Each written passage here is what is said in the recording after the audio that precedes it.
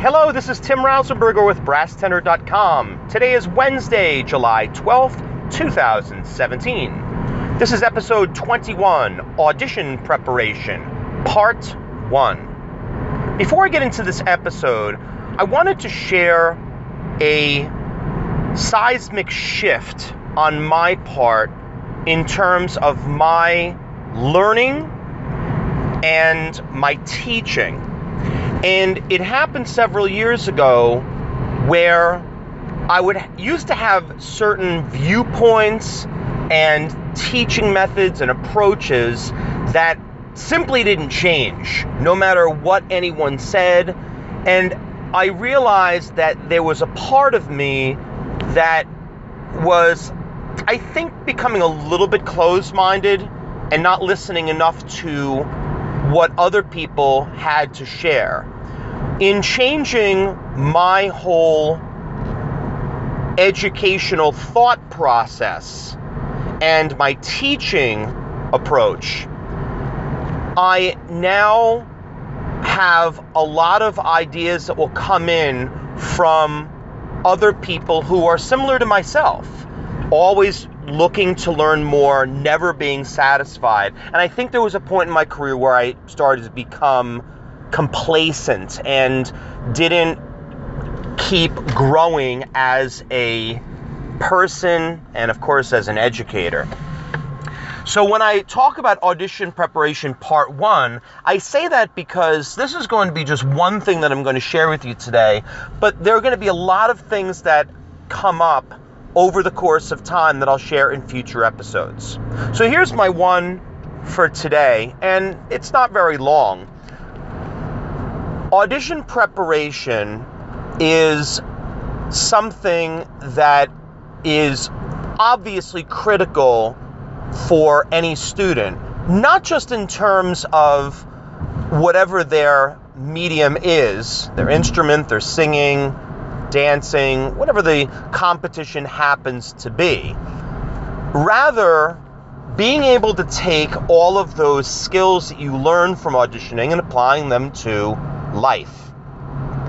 And one of those skills that I feel very strongly about for, I think personally, any student of any age, I think going as young as even 6 years old, I think this particular skill is critical. And it's simple as this.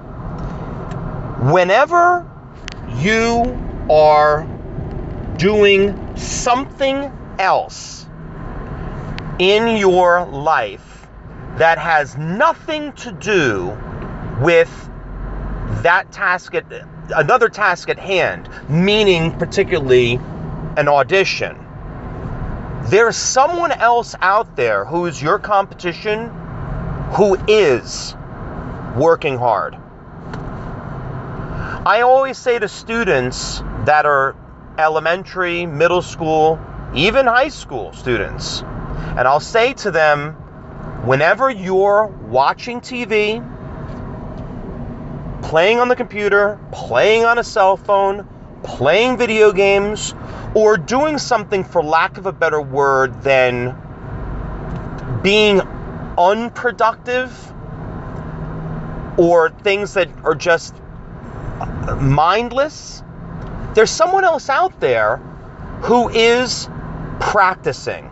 There's someone else out there who's getting better at their instrument, who's working really, really hard. And there are probably multiple people that are doing that. Because as I remind my students, yes, you might be a multifaceted person, but there might be someone else out there. This is the only thing that matters to them. And they might very well be working 3, 4, 5, 6 hours a day on a piece of music. So when you are teaching students, as not just an educator, but this certainly applies to parents, this is a great teaching tool to let students know, and they should always know, that there is always a competition in some way, shape, or form in this game we call life. There's always some type of competition.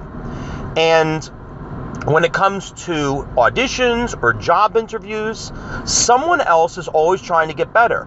You're listening to this podcast right now, and you're becoming better because you are taking the time, just whatever it's going to be, 6, 7, 8 minutes of your life, and listening to someone providing some expert advice who's gone through this before.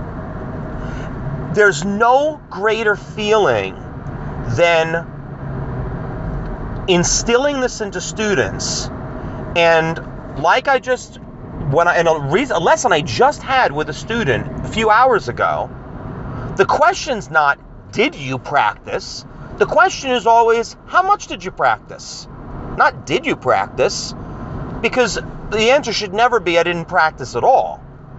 Because then you really have to revisit this whole topic with them and make it clear to them that if they really, really want this, then they're going to have to work hard.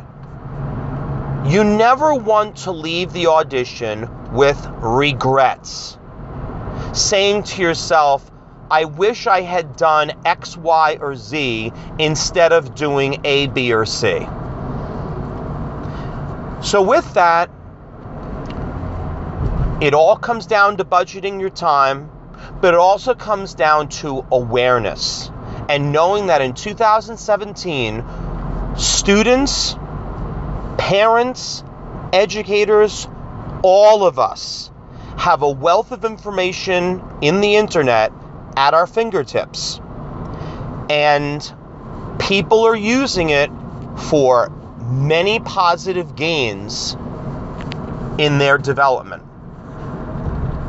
Use this approach, share it with your students, make sure they know from a young age that the competition is always working hard.